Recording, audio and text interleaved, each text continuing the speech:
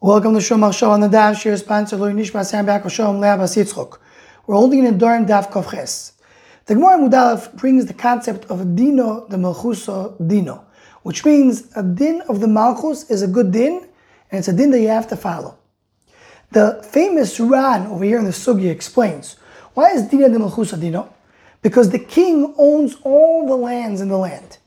And therefore, anybody who lives in his land must follow the judgment, must follow the rules of the king. The Rashbam argues in the Ran, and the Rashbam Shita is that the reason Din de Malchuso Dino is a din is because that was the acceptance of the people of the land. People don't want to have anarchy. People don't want to have a mess. They want to have a law and order. If not, Ish Yisraelu Chaim below. So they agree to accept on themselves the idea and the rules that the king gives. Now, these two explanations works very well with another pchina that we find, Lagabi Dina de Malchuso Dino, in the Oimek Divrei Chazal. Chazal and Sefer Zohar tell us that Dino de Malchuso Dino, the word Dino, is the same letters of the name Adnos, Aleph Dalet Nun Yud, the name that we refer to Hashem, and this name refers to the midah, which is called the midah of the Malchus, the kingdom of Hashem. The way we call Hashem as the king, we use the shem Adnos as an Adon. He's an Adnos.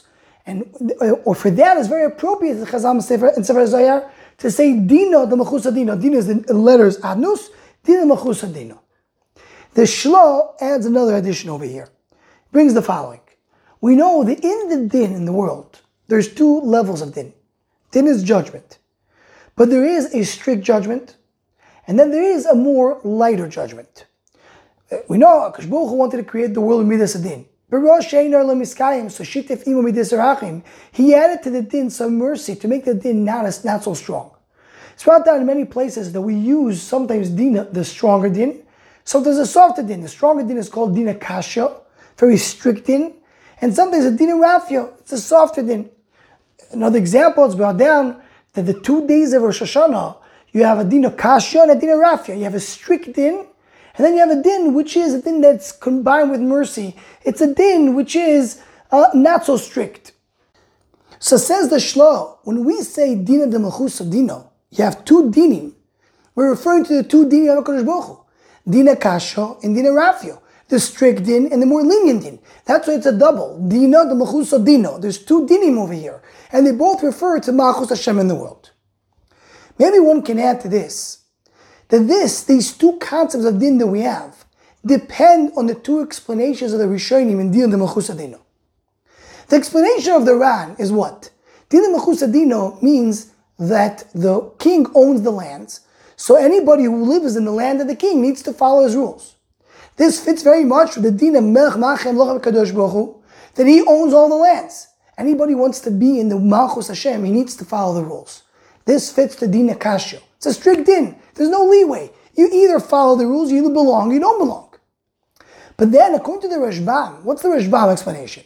Din de Malchuso Dino means that the people accepted on themselves to follow the king's rules. It's the nice and Nishra of Am Yisrael that we accepted on ourselves to be the servants of Hashem. So this depends on us. This depends on what we do. This is a more din rafia, a more lenient din where human beings can be involved.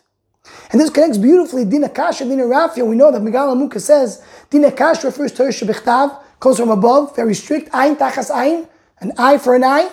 But then Torah Sheba'al Peh is Dina Rafia, is the way human beings can interpret it, understand it, connect it. Ayin Tachas Ayin means money. So from whatever comes from above, on top of us is Dina Kasha. Whatever human beings are involved is a Dina Rafia. So the Dina Kasha refers to the Pshat of the Ran, that HaKadosh Baruch Hu owns the land, so we need to follow the din. But Dina Rafia refers maybe to the Pshat of the Rashbam, that the idea is that we accepted it and we're involved. The two explanations that we're showing him work with the two dinim that are working Klapei Malo. Maybe one can say such a Pshat. Anyone want to join the Shom Machshav email us, so let's go please email shommachshav@gmail.com.